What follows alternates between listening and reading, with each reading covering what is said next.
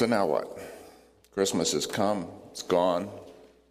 We've celebrated the birth of the baby, sung songs in his honor, given presents to each other to mark the occasion. Most of us are back to work, back to life as usual. So now what? What difference does Christmas make on December 28th? Christmas, and when I say Christmas, I'm not referring to the celebration that we hold on December 25th, but to Christ's birth itself. Christmas makes this difference. It opens the possibility of a radically different way to live. Because of Christ's birth and what followed, the life of love and obedience he lived, the sacrificial death he died, the defeat of death he accomplished, we have an option to live in a way that we would not otherwise have. This different way of life was made possible for us through Jesus, whom the Bible describes as the author or first leader or pioneer of the faith. He opened the way for us and showed us how to draw our life from the Heavenly Father. This kind of life is described in different ways in the Bible. It's pictured as life in the kingdom of God, life under God's rule and his care. It's pictured as a life that flows out of a deep connection, an active connection to Jesus Christ, a life of union with him. And it's pictured, as Paul often does, and does in our passage today, as life that originates and proceeds by the Spirit of God. It's a spiritual as opposed to a merely animal kind of life. That's something that people, even religious people, even people who've spent their life in church, often miss. There's a Jesus way to live. It's for good reason that the Bible describes him as the way, and Christians as the people of the way. Most of your neighbors don't live this way and aren't even capable of it because it requires the Spirit that lies dormant in most people to be made alive or to be activated, to be turned on. In our text today, which is from Galatians chapter 3 and 4, the Apostle Paul makes clear that there is a right way and a wrong way to go about living this kind of life, a way that works and a way that doesn't work. The people he was writing to, friends from the Galatian church he himself had founded, were trying to go about this life the wrong way. Paul could see that, and it weighed on him heavily. And because of that, this is the most emotionally charged of all Paul's letters.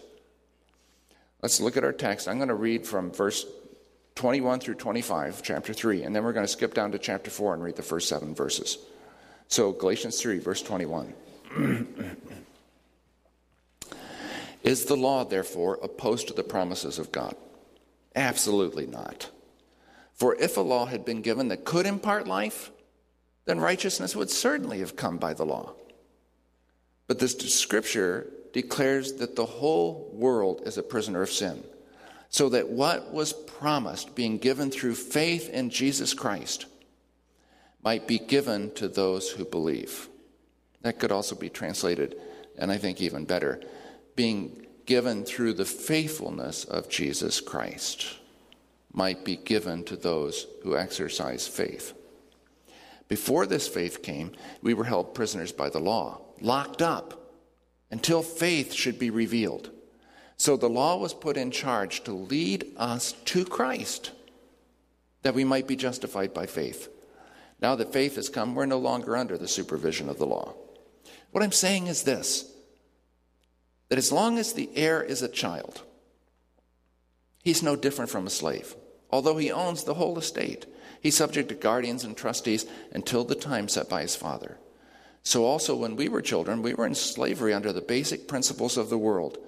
But when the time had fully come, God sent his Son, born of a woman, born under law, to redeem those under law, that we might receive the full rights of sons.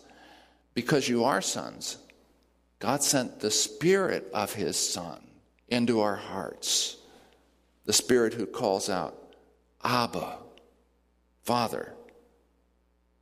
So you're no longer a slave, but a son. And since you're a son, God has also made you an heir. We're going to start with the end of this argument. And this is an argument. Paul is doing his very best to convince his Galatian friends that they are on the wrong track. So we're going to begin with the end of this argument, and then we're going to go work backwards. Look at verse 4 of chapter 4. That's the famous verse we hear at Christmas time. But when the time had fully come, God sent his Son, born of a woman, born under law, to redeem those under law, that we might receive the full rights of sons. When the time had fully come. None of us knows what time of the year it was that Jesus was born. Do you know that scholars, serious scholars, have suggested dates from every month of the year? And December 25th is not likely to have been the date that Jesus was born, but it's probably as good as any date since we don't really know. We don't know the time of the year, but we do know that his birth came at just the right time in history. It was when the time had fully come. Now, what does that mean? In what sense did the time fully come? Well, some scholars, some historians especially, suggest that the time had fully come because by the first century, Greek had become the common language spoken throughout the Western world, which made it possible for the good news of Jesus Christ, what God had done through Christ, to be understood by people everywhere, people around the Western world. That wasn't true in previous centuries. Others point out that the Romans were great road builders. For the first time in history, people could travel internationally by road, which meant that the good news of God's love could be carried into previously inaccessible places. And still others point out that if Christ had come 100 years earlier or a couple hundred years later, the world would have been at war. But Jesus was born during the Pax Romana, during the Roman peace, when the empire stretched from Britain in the west all the way to India in the east, and enforced peace between what had once been warring nations. So again, the gospel could go across international lines. Those scholars may be onto something. Those things may explain why the time was right, but Paul here is not really thinking about why, but about what. What God did when the time had fully come. He sent his Son to redeem for himself a people, the new people of God. Paul, who is a thoroughly Jewish thinker, that is something phenomenally important to know if you read the New Testament, and something that had been forgotten for several hundred years among scholars. Paul's thoroughly Jewish, and he is thinking in Old Testament language and themes. Just as God once sent Moses to redeem a people for himself from slavery in Egypt, God sent his Son to redeem a people for himself from slavery to sin. This is Exodus language, Exodus concepts. God sent Moses when the time had fully come, when the 400 years of slavery in Egypt predicted to Abraham were fulfilled. And now when the time was fully come, God sent his own Son, not Moses, a servant in his household, as the author of Hebrews puts it, but his own Son to accomplish an even greater exodus and redeem both Jews and Gentiles. It's no coincidence that Paul's friend and co-worker Luke actually uses the word exodus to describe what Jesus' death would accomplish.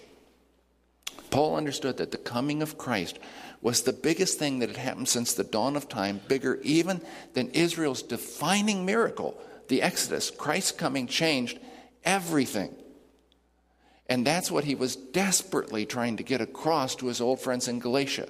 They understood about the new life. He told them about that. But they were trying to live it in the old way as if Christ hadn't come. As if the new Exodus hadn't happened. As if everything hadn't changed. Paul saw the Galatians, and especially the people who were influencing them, as modern-day counterparts to those Jews who, after the first Exodus, were trying to talk everyone into going back to Egypt and back to slavery. Imagine that you have a neighbor, and you're looking out your window, and you see him out there trying to cut down a gigantic oak tree with a hatchet. So you think, well, I got to do something about that. And you take him your chainsaw. And he thanks you profusely. And he admires the chainsaw. And he studies the owner's manual. And then, when he's all done, he lays it aside, picks up his hatchet, and goes back to work. How would you feel? That's just how Paul felt when he thought about what his friends in Galatia were doing to themselves. Paul had introduced these Galatians to Christ and the new way of the Spirit. And they thanked him profusely.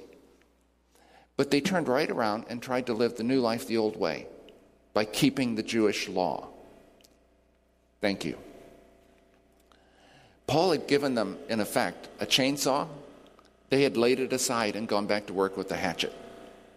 That bothered him so much that he told them, if you let yourself be circumcised, now understand what he means by that is if you place yourself under the Jewish law and try to follow it, Christ will be of no value to you.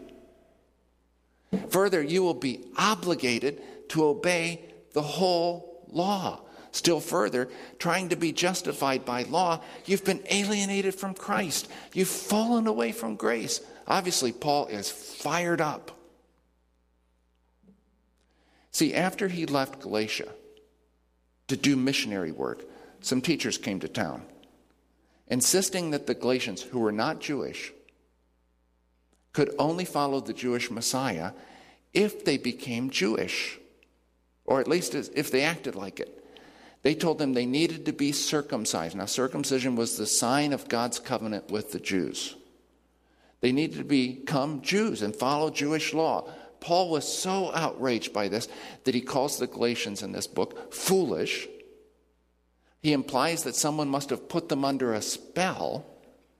He pronounces a curse against the people who were telling them to be circumcised, and he calls them agitators. He gets so wound up, he says, I am so sick of them harping about circumcision, I wish they would go the whole way and emasculate themselves. It's the harshest language in the New Testament. He's saying to them, look, I gave you a chainsaw. They gave you a hatchet. And you're foolish enough to use the hatchet. What is the matter with you? What these Jewish teachers were saying to the Galatians was essentially this. You need to observe the Jewish law in order to belong to the Jewish Messiah. Now that sounds right, doesn't it? It made sense, but not to Paul. He says bluntly, these people don't know what they're talking about. They go on endlessly about the law. They don't even understand what the law was supposed to do for Jews, yet they're trying to apply it to Gentiles.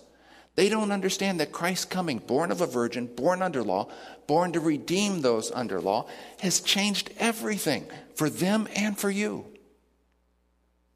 Now remember, he's saying this because he knows there's a new way to live because of Christ's coming, the way of the Spirit. It's not only a new way, it's the only way to live under the rule and care of God. That is, in the kingdom of God. That's true for us, just as it was true for the Galatians. But the teachers that came to Galatia after Paul left were ignoring the vast difference that Christ's coming had made. They were telling the Galatians they needed to live by the Jewish law just as if Christ hadn't come. They were telling them to put down the chainsaw and pick up the hatchet, telling them that it was better to go back to slavery than to live free.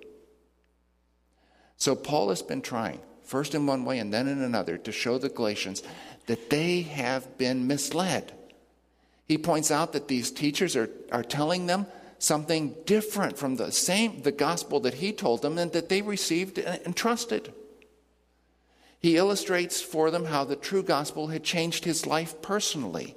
He reminds them of their own story, how their faith in Jesus Christ had changed their lives.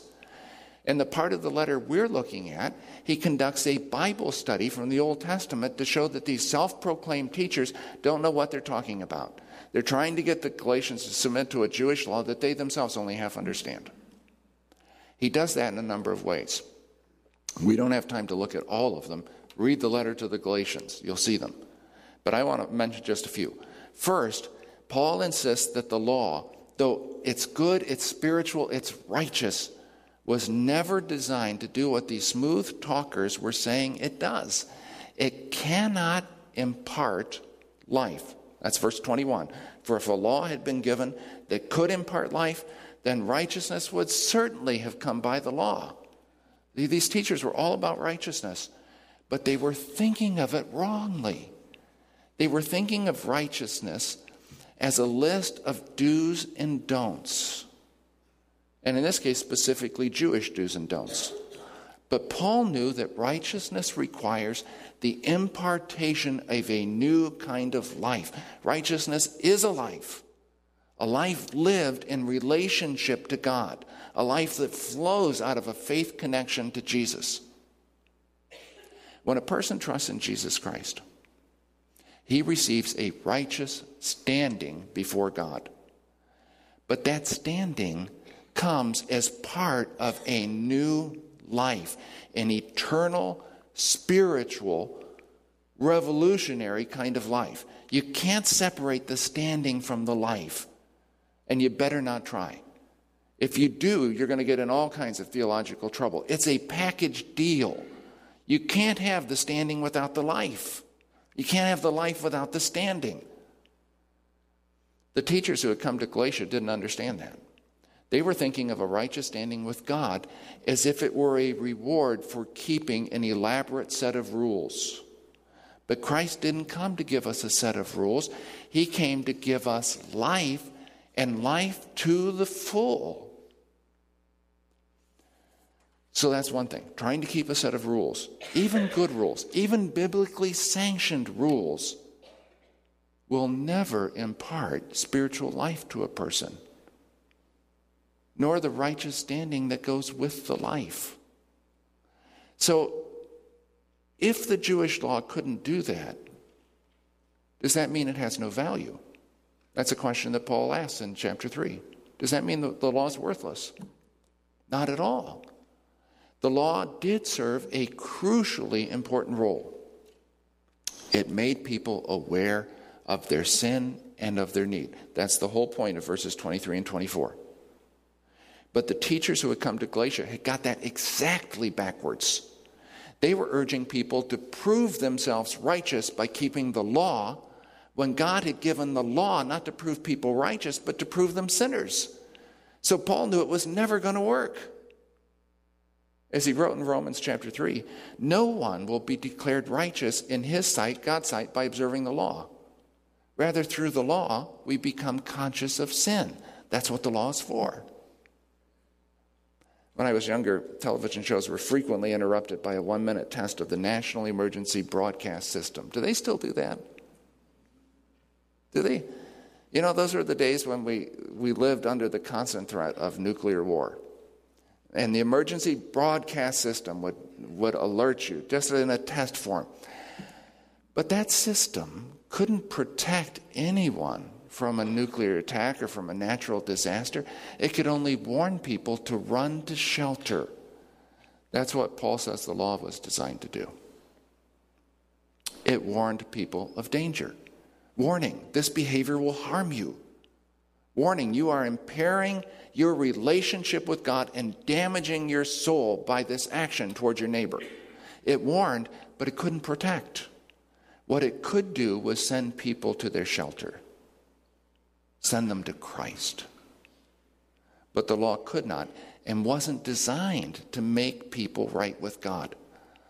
The law, this is verse 24, was put in charge to lead us to Christ. That was its job. But now that Christ has come and faith in him is possible, we are no longer under the supervision of law. Well, does that mean the law is no longer worth anything? Does it mean we can flout it or make fun of it or relegate it to the junk heap?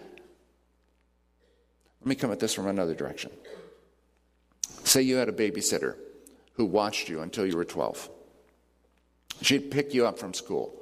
She'd give you something to eat. Make sure you got your homework done. Even after you were 12, you went with your little brothers and sisters to her house after school. You still ate her meals and were helped by her counsel. But when you were 16, you got your own car. When you were 18, you went off to college. You got married. You got a job. You no longer needed your old babysitter, right? So should you make fun of her? Cast off the manners that she taught you? Relegate her to the junk heap? Of course not. Even though her role in your life has been fulfilled, you will still honor her and practice the good things she taught you. That's how it is with the law. While Paul would never bend an inch when it comes to going back under law, he never once dishonored or disparaged its value. Now, the babysitter illustration is actually very close to the illustration Paul himself uses in verse 24. The word the NIV translates as a verb, put in charge of us, is really a noun. It's the word pedagogue. You've heard that word? We use it today. Today, by pedagogue, we mean a teacher. But when Paul was writing, the pedagogue wasn't a teacher. The pedagogue was a slave, usually a trusted and highly honored slave who was given the responsibility of looking after a wealthy family's boys between the ages of 7 and 17. He took them to school. He saw to it that they behaved. He taught them how to act in various social settings. He made sure that they dressed appropriately and didn't do anything to embarrass the family. Some of you are saying, can I give one of those guys? Paul is saying that that is what the law did for people before the coming of Christ. But now that Christ has come, the law's authority has ended. In Paul's day, when a child reached 18, he no longer needed the pedagogue to tell him what to do. The pedagogue had fulfilled his duty. Just so when people come to Christ, the law has fulfilled its duty. Do you think it would honor the pedagogue if his 20-year-old or 25-year-old or 30-year-old former charge followed him around all day, asking him how to dress and what to do and how to behave? No, it would dishonor him. It would be evidence that he'd failed in his duty. Paul saw the teachers in Galatia doing exactly that with the law. They thought they were honoring it. They were doing just the opposite. We don't honor the law by going back under law. That's one of Paul's lines. But by giving or by enjoying, by taking, by living the good life that Jesus came to make possible. God wants us to live as full-grown sons. That's chapter 4, verse 5. Not as underage children who need to be taken by the hand and led around by their babysitter.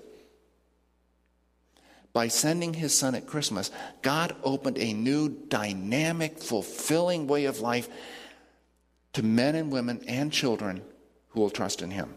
It is founded on a deep confidence in Jesus and energized by daily interaction, constant interaction with the Spirit whom God, chapter 4, verse 6, sent into our hearts. The Spirit that cries out in us, Abba, Father.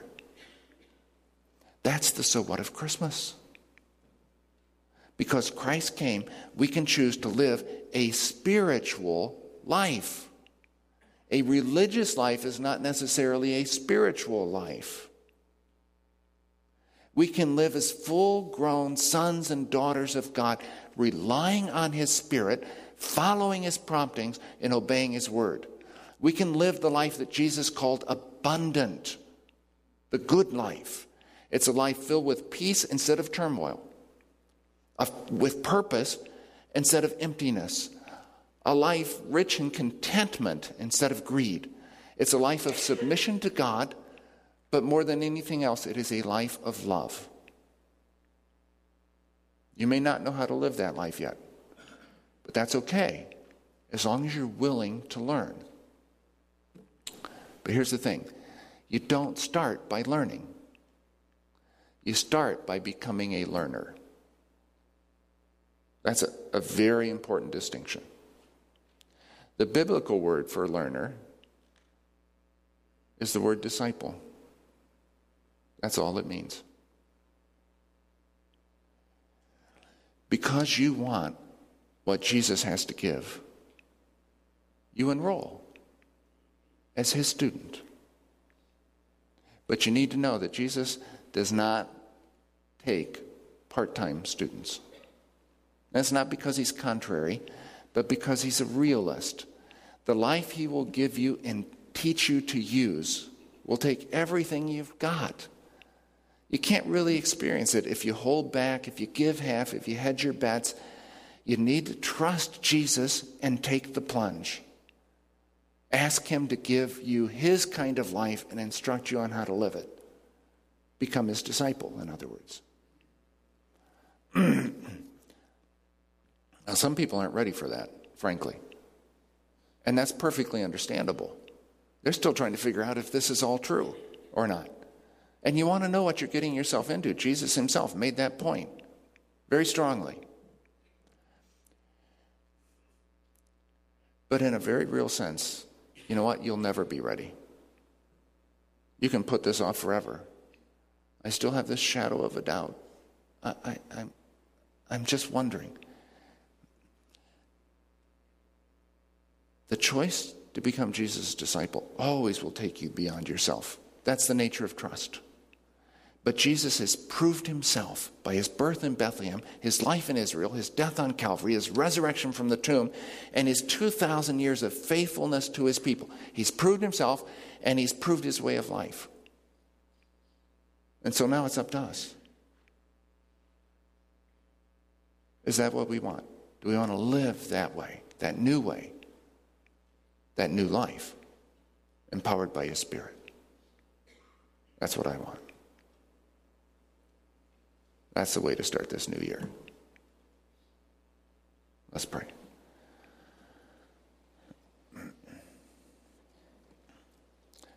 And before I pray, maybe you haven't started that life yet, or you don't know how. But if you're willing to become Jesus' student, his learner, would you tell him that? If you want that, would you ask him to give it to you, to give you his life? It is going to cost you. Life won't be the same, but it's worth it.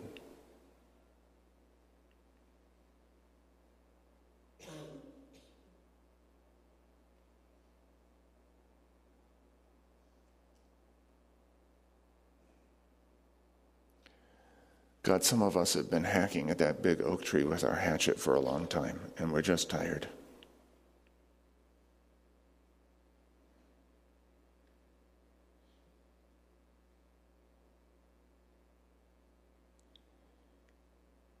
You look at us and shake your head, I think. Lord, in this coming year,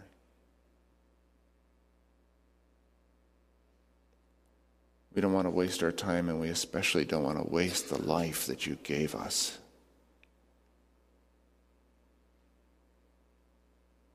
So we ask for your help. We ask you to step in and do what we can't do and don't have any idea how to do.